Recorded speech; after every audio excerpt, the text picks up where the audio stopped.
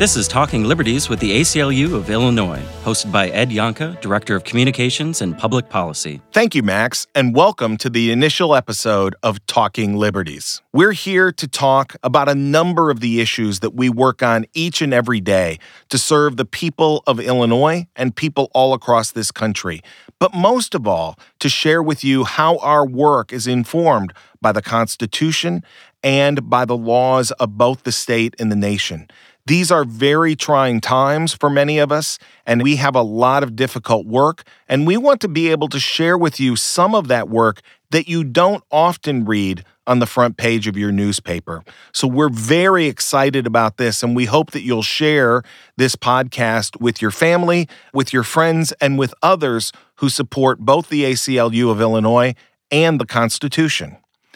I'm really excited about this first episode because we're going to be joined a little bit later by Kelly and Miguel Cervantes. Kelly is a member of the ACLU of Illinois Next Generation Society Board, and Miguel is the star of Hamilton, Chicago, and they're going to talk a little bit about their work and about what the ACLU and civil liberties means to them. But before we talk to Kelly and Miguel, we have a pressing issue that we want to talk to you about today. Over the past 2 weeks, America's attention has been riveted on our southern border as we've watched what can only be described as a rolling human rights crisis created by the separation and detention of children away from their parents by immigration officials.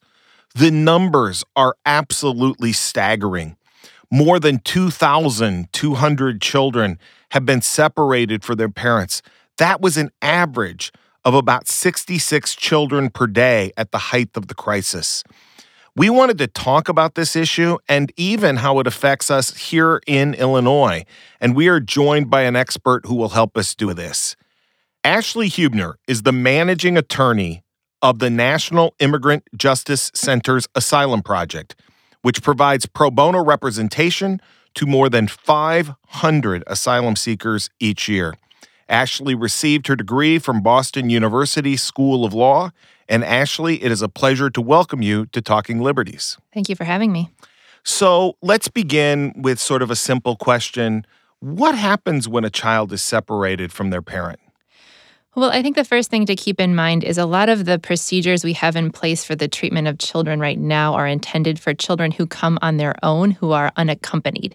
So to some extent, the procedures that have been created for these children who've been separated from their parents are, so far as we can tell, being created on the fly. So normally when a child is designated as unaccompanied by immigration, they must be transferred from the Department of Homeland Security to the Department of Health and Human Services within 72 hours. That's the department that has the responsibility for the care and custody of unaccompanied immigrant children. But what's been different in this process, of course, is that these children have not been coming to the United States unaccompanied. They have been coming with a parent and then have been separated. So from what we've heard, the process differs depending on how they're treating the parent. In some cases, they've been separated right away. In other cases, they've been separated once the parent was taken away for federal prosecution. In some cases, the parent was brought back after the federal prosecution process was initiated, and then they were separated later on. And these unaccompanied minors you're talking about in the usual circumstances, those children tended to be older. Is that right, as a general proposition? As a general matter, yes. I mean, I think since 2014, we had seen an increase in both much younger children and female children, as opposed to in prior years when they were mainly teenage boys. But yes, most of the time we are seeing children who are teenagers. What's it look like in terms of the conditions or the way in which a child is treated when they're separated from a parent or when they're unaccompanied?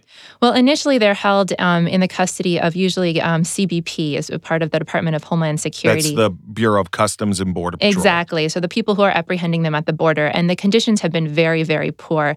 NIJC and a number of other organizations filed a complaint some years ago regarding the conditions. Very, very cold conditions. Lights are on all the time. Poor food. Abuse of the children in the facilities. But that, again, that's in the Department of Homeland Security's custody. And that's when they're with their parents sometimes and sometimes without their parents. Is that where we're seeing, I think the images that everybody's seen now of the cages, are those the kinds of facilities that you're talking about? That's correct. That's when children are still within the custody of the Department of Homeland Security. So one of the things we've heard is that children from the border have, I think there are a variety of different numbers as we record this on June 25th. I think the last number that I heard was 66 children from the border have ended up in Chicago. What happens to them when they come to Chicago? So at that point, the children have been designated unaccompanied, whether that is a correct designation or not, based on how they entered the United States. Once they've been designated unaccompanied and are transferred to the custody of Health and Human Services and then to the Office of Refugee Resettlement.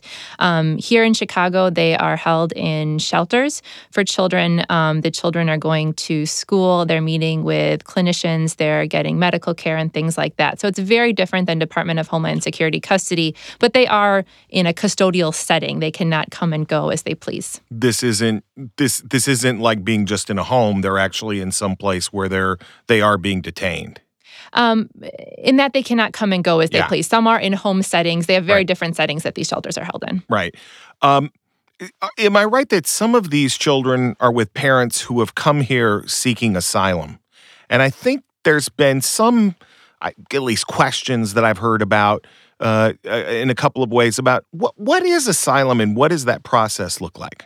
Sure. So asylum is protection for individuals who are deemed to be refugees, but it's a process that people can only start if they are physically present in the United States.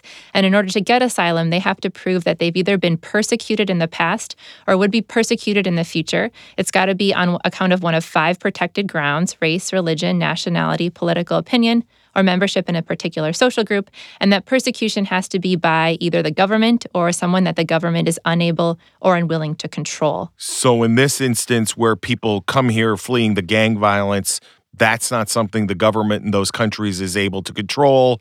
That's part of why they're seeking asylum. Exactly. And so usually in those situations, individuals are able to assert based on their experiences that they are part of a particular social group. So they may have been targeted because of their family membership by the gang, or maybe they were a witness to a gang crime and they were being targeted for that reason, or maybe they were a woman who was in a relationship they were unable to leave with a gang member who wanted her to be a forced gang girlfriend. So in the midst of all of this, the president signed an executive order to stop this process. Does that cure things from NIJC's perspective? Not at all. I think it creates significant confusion as to what is going to happen moving forward. So essentially right now, what we understand is happening is that some of the referrals of parents to prosecution for unlawful entry have stopped, or at least been put on pause, which means that family separation may have stopped right now for a limited time period. But what's very clear from the executive order is that the detention of these parents and children is not going to stop. And so what it seems to be happening now is that the president wants to move again towards family detention, but on a much, much broader scale than we've ever seen at the past. And, whether children are with their parents or not, children should not be detained. Families should not be detained. So this does not at all solve the problem. Individuals who are seeking asylum should not be detained, and it's particularly egregious for parents and children. In those circumstances, let me ask you, if you were just speculating, do you think that every child will be reunited with their parent, or do you think there are kids who are just going to be lost and slip through the cracks? Well, we know from news reports already that some have not been reunited because their parents were deported and while the children are still here in custody. So we know that has already happened to some extent. Moving forward, I think it's very difficult to know. I don't know that children are necessarily going to be lost in the system, but it's going to be very challenging for parents to manage the system of reunifying with their kids, particularly when a lot of these parents are going to be detained and may be detained throughout their entire process. When someone is in immigration detention, they may have very little ability to call anyone in the outside world. Nobody will be able to call them and have contact with them. So to be able to reunify a parent and a child, it's not simply a matter of getting in contact. The parent actually has to be released from custody, and that's the problem. And there's nothing in the order that really moves that process forward. No, and in fact, I believe the president really doubles down on wanting to maintain detention for all of the parents. Ashley, let me ask you this. For someone who's never seen an immigration proceeding, either for an adult or for a child, what is that like? And what does it look like for one of these children who've been separated or who are unaccompanied? They're here in Chicago and in the course of these proceedings. For you and your colleagues, what does that look like? What does that feel like? Well, immigration court proceedings look like a trial. There is a government attorney there from part of the Department of Homeland Security who's acting as the prosecutor. There is a judge who's part of the Department of Justice. And then there is the respondent, the individual who's the non-citizen. They may or may not have an attorney. Immigrants in deportation proceedings do not have the right to appointed counsel. So many individuals have to proceed pro se, even if they are a child or they're mentally ill or they're an asylum seeker. So it's an adversarial process. Immigration law is incredibly complex. It's been compared to the tax code in its complexity. And so access to counsel is absolutely critical, but it's even more critical when somebody is detained because someone doesn't have access to the documents that they need, to the evidence they need to present their case if they're all on their own. Can I just stop for just a minute there with that? This is a decision that could affect somebody's life, literally whether they live or die. And they don't have a right to counsel. Is that right? That's correct. One of the immigration judges has referred to it as practicing death penalty cases in traffic court because they are incredibly serious cases for some of these children. For some of the adults, they are going to go back to countries where they could be persecuted or tortured. And so having an attorney who can explain the process to them, who can make them understand what information is critical to tell the judge and to help them present their evidence in the best possible way. Of course, this is really critical for children who may have no ability to really understand the legal process. Sometimes they don't really know why they had to come here. Mm-hmm. They knew it was unsafe. Their parent told them they had to go, but they don't really understand the dynamics in their country and what really put them at risk. So having an attorney is really critical to be able to present the case to the judge, to make sure the judge understands all the full facts. Because despite what may be often portrayed by the administration, it's incredibly difficult to get asylum. The standards are very high to meet. The evidentiary burden is very high. And so without an attorney, it's very, very difficult for somebody, especially a child, especially somebody who's detained, to present a full case and be able to get asylum. Are these cases hard to litigate? Are they hard to present? Do you build a personal connection with the clients that makes it difficult, win or lose? It definitely does. I mean, I think you are speaking with somebody who, when you're representing an asylum seeker, sometimes you as the attorney are the only person that they've ever told some of the most horrific experiences of their life. So it's a privilege to be able to assist asylum seekers in this process, but it is definitely challenging and obviously much more challenging for the asylum seeker who has to rely on what is often a stranger to be able to help him through this incredibly convoluted process.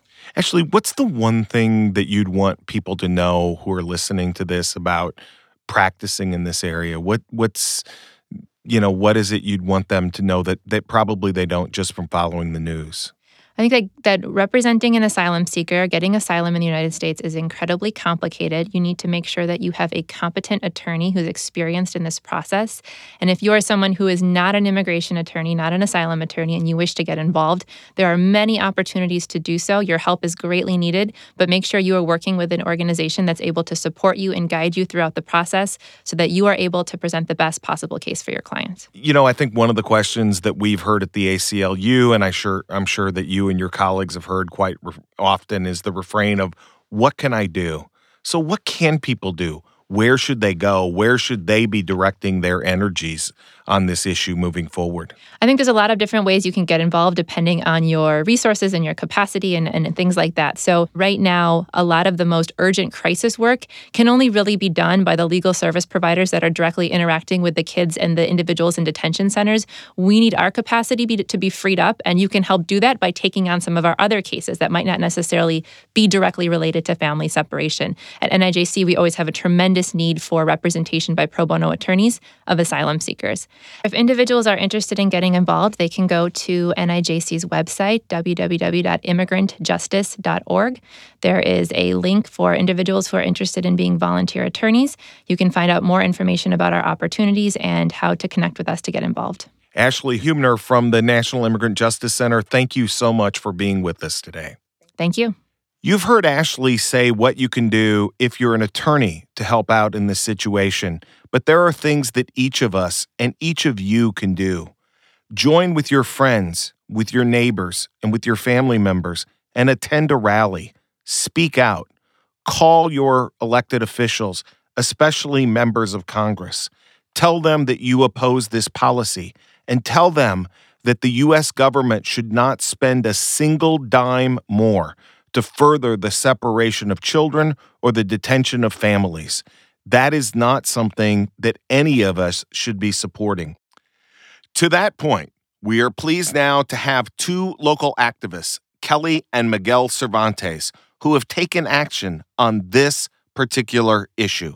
Kelly is a member of the ACLU of Illinois Next Generation Society Board, and Miguel is the star of Hamilton in Chicago. Kelly, is this activism new for you? Is this something sort of post-Trump election? Is it something you were drawn to before? I remember this specific moment in college where I couldn't tell you who said it, but they described someone as being all talk and no action.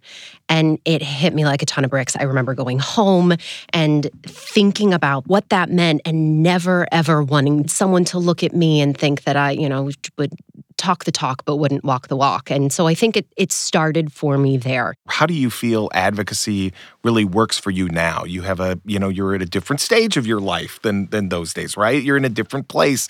Is it different for you in that way? Oh, absolutely. Because I have a family now. I have two incredible children. And, I want my children to inherit a nation that is better than the one that was given to me, that is stronger, that is more compassionate, that is more supportive, so that they can then carry the torch and continue to improve on our democracy. And I think that that's a really beautiful thing. And that's something that we've brought our son and daughter to protest and to marches, and that this is accessible and this is something that you can do. So, Miguel, what are the issues early on that animated you? It really has become in my adult life as I've started to see that my experience is not the experience that other people have. Right. Like I'm a Mexican kid, and then all of a sudden I see real discrimination and real distance between haves and have-nots, and then I think, well, how is that even possible? Yeah. Why is that even a thing? I don't understand. And then you start to see the inner workings of discrimination and racism and socioeconomic problems that create this divide between people. And then all of a sudden it becomes crystal clear that there is so much more work to be done to actually get to the, free and easy society that I thought we were in. Right. And that's an ongoing process, obviously. Yeah. I mean, that's what that demonstrates is even in the good times, we're always faced with these kinds of things. I promise not to ask a second one, but I've got to ask a first Hamilton question.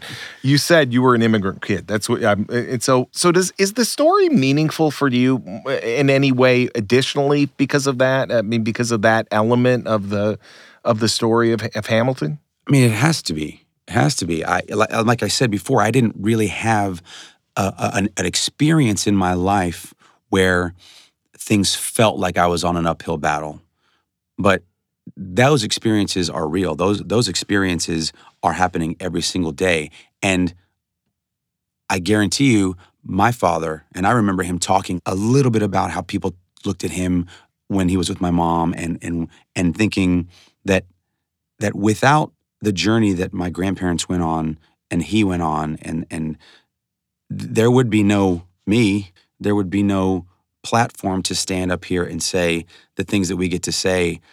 And I think to be able to tell the story about an immigrant society and an immigrant man who goes out there and makes a difference in whatever way he can, it tells the story of how my family got here and how I got here.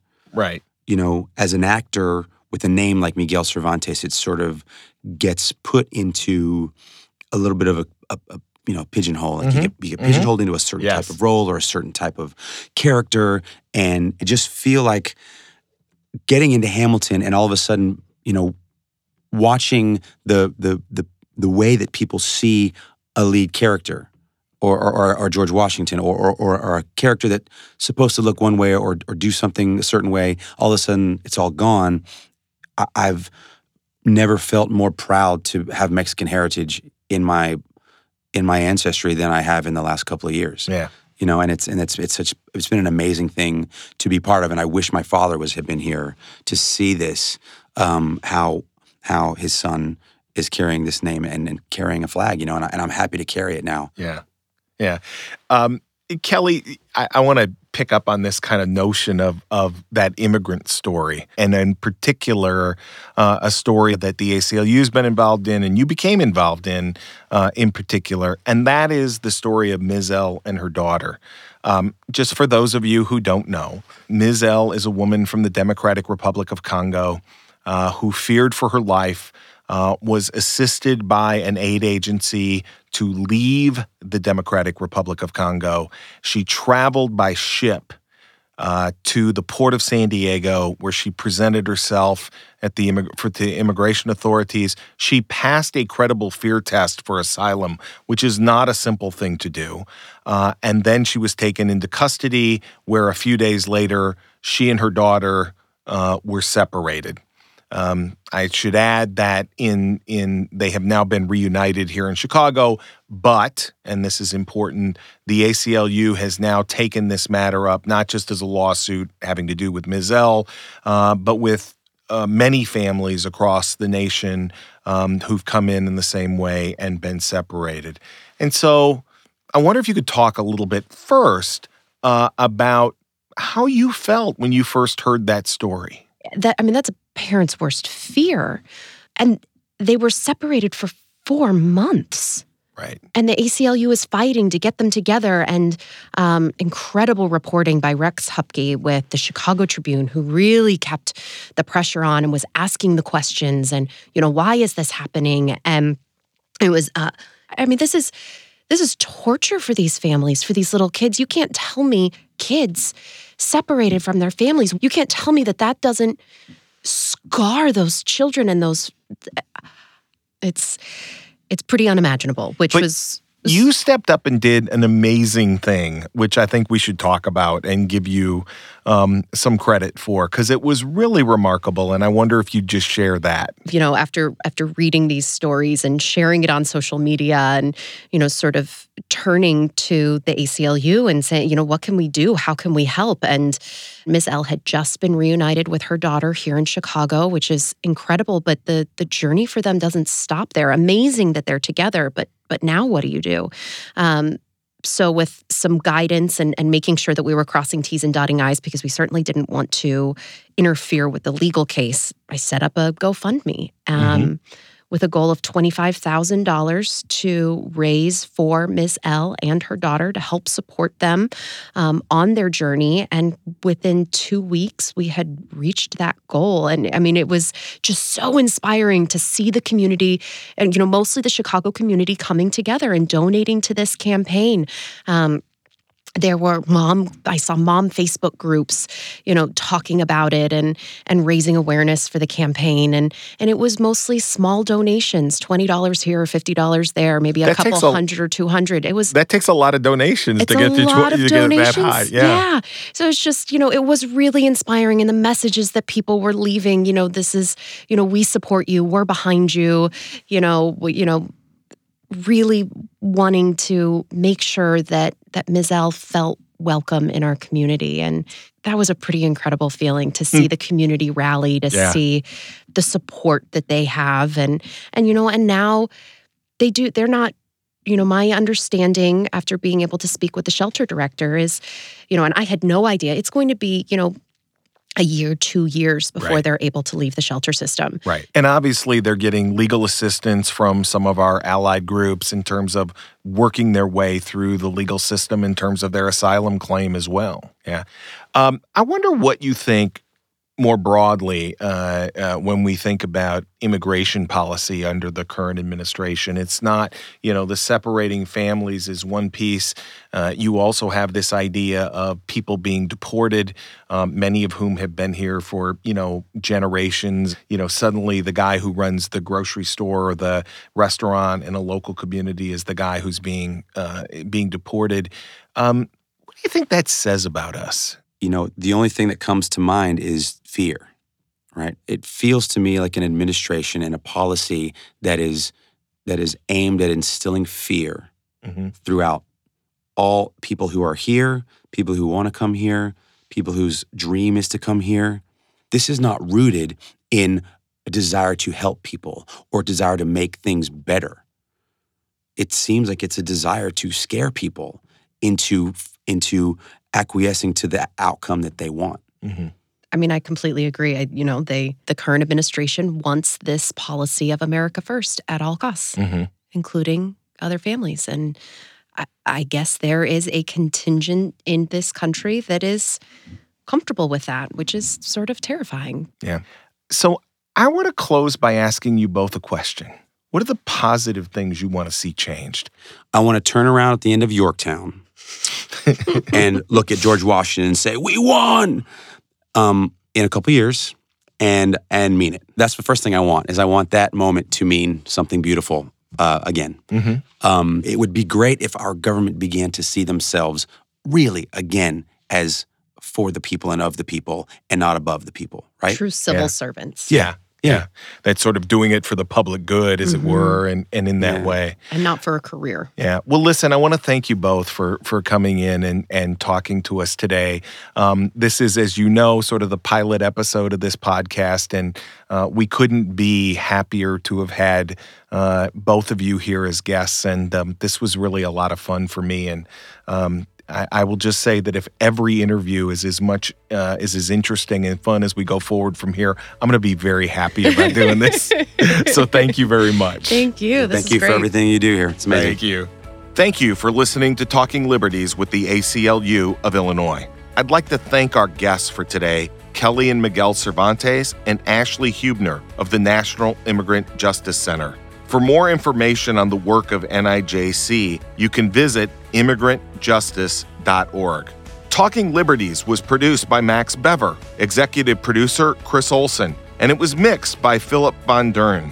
A special note of thanks to our executive director, Colleen Connell.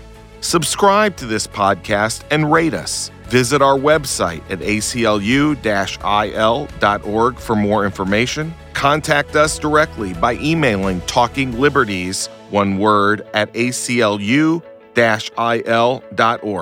Until next time, this is Talking Liberties with the ACLU of Illinois. See you soon.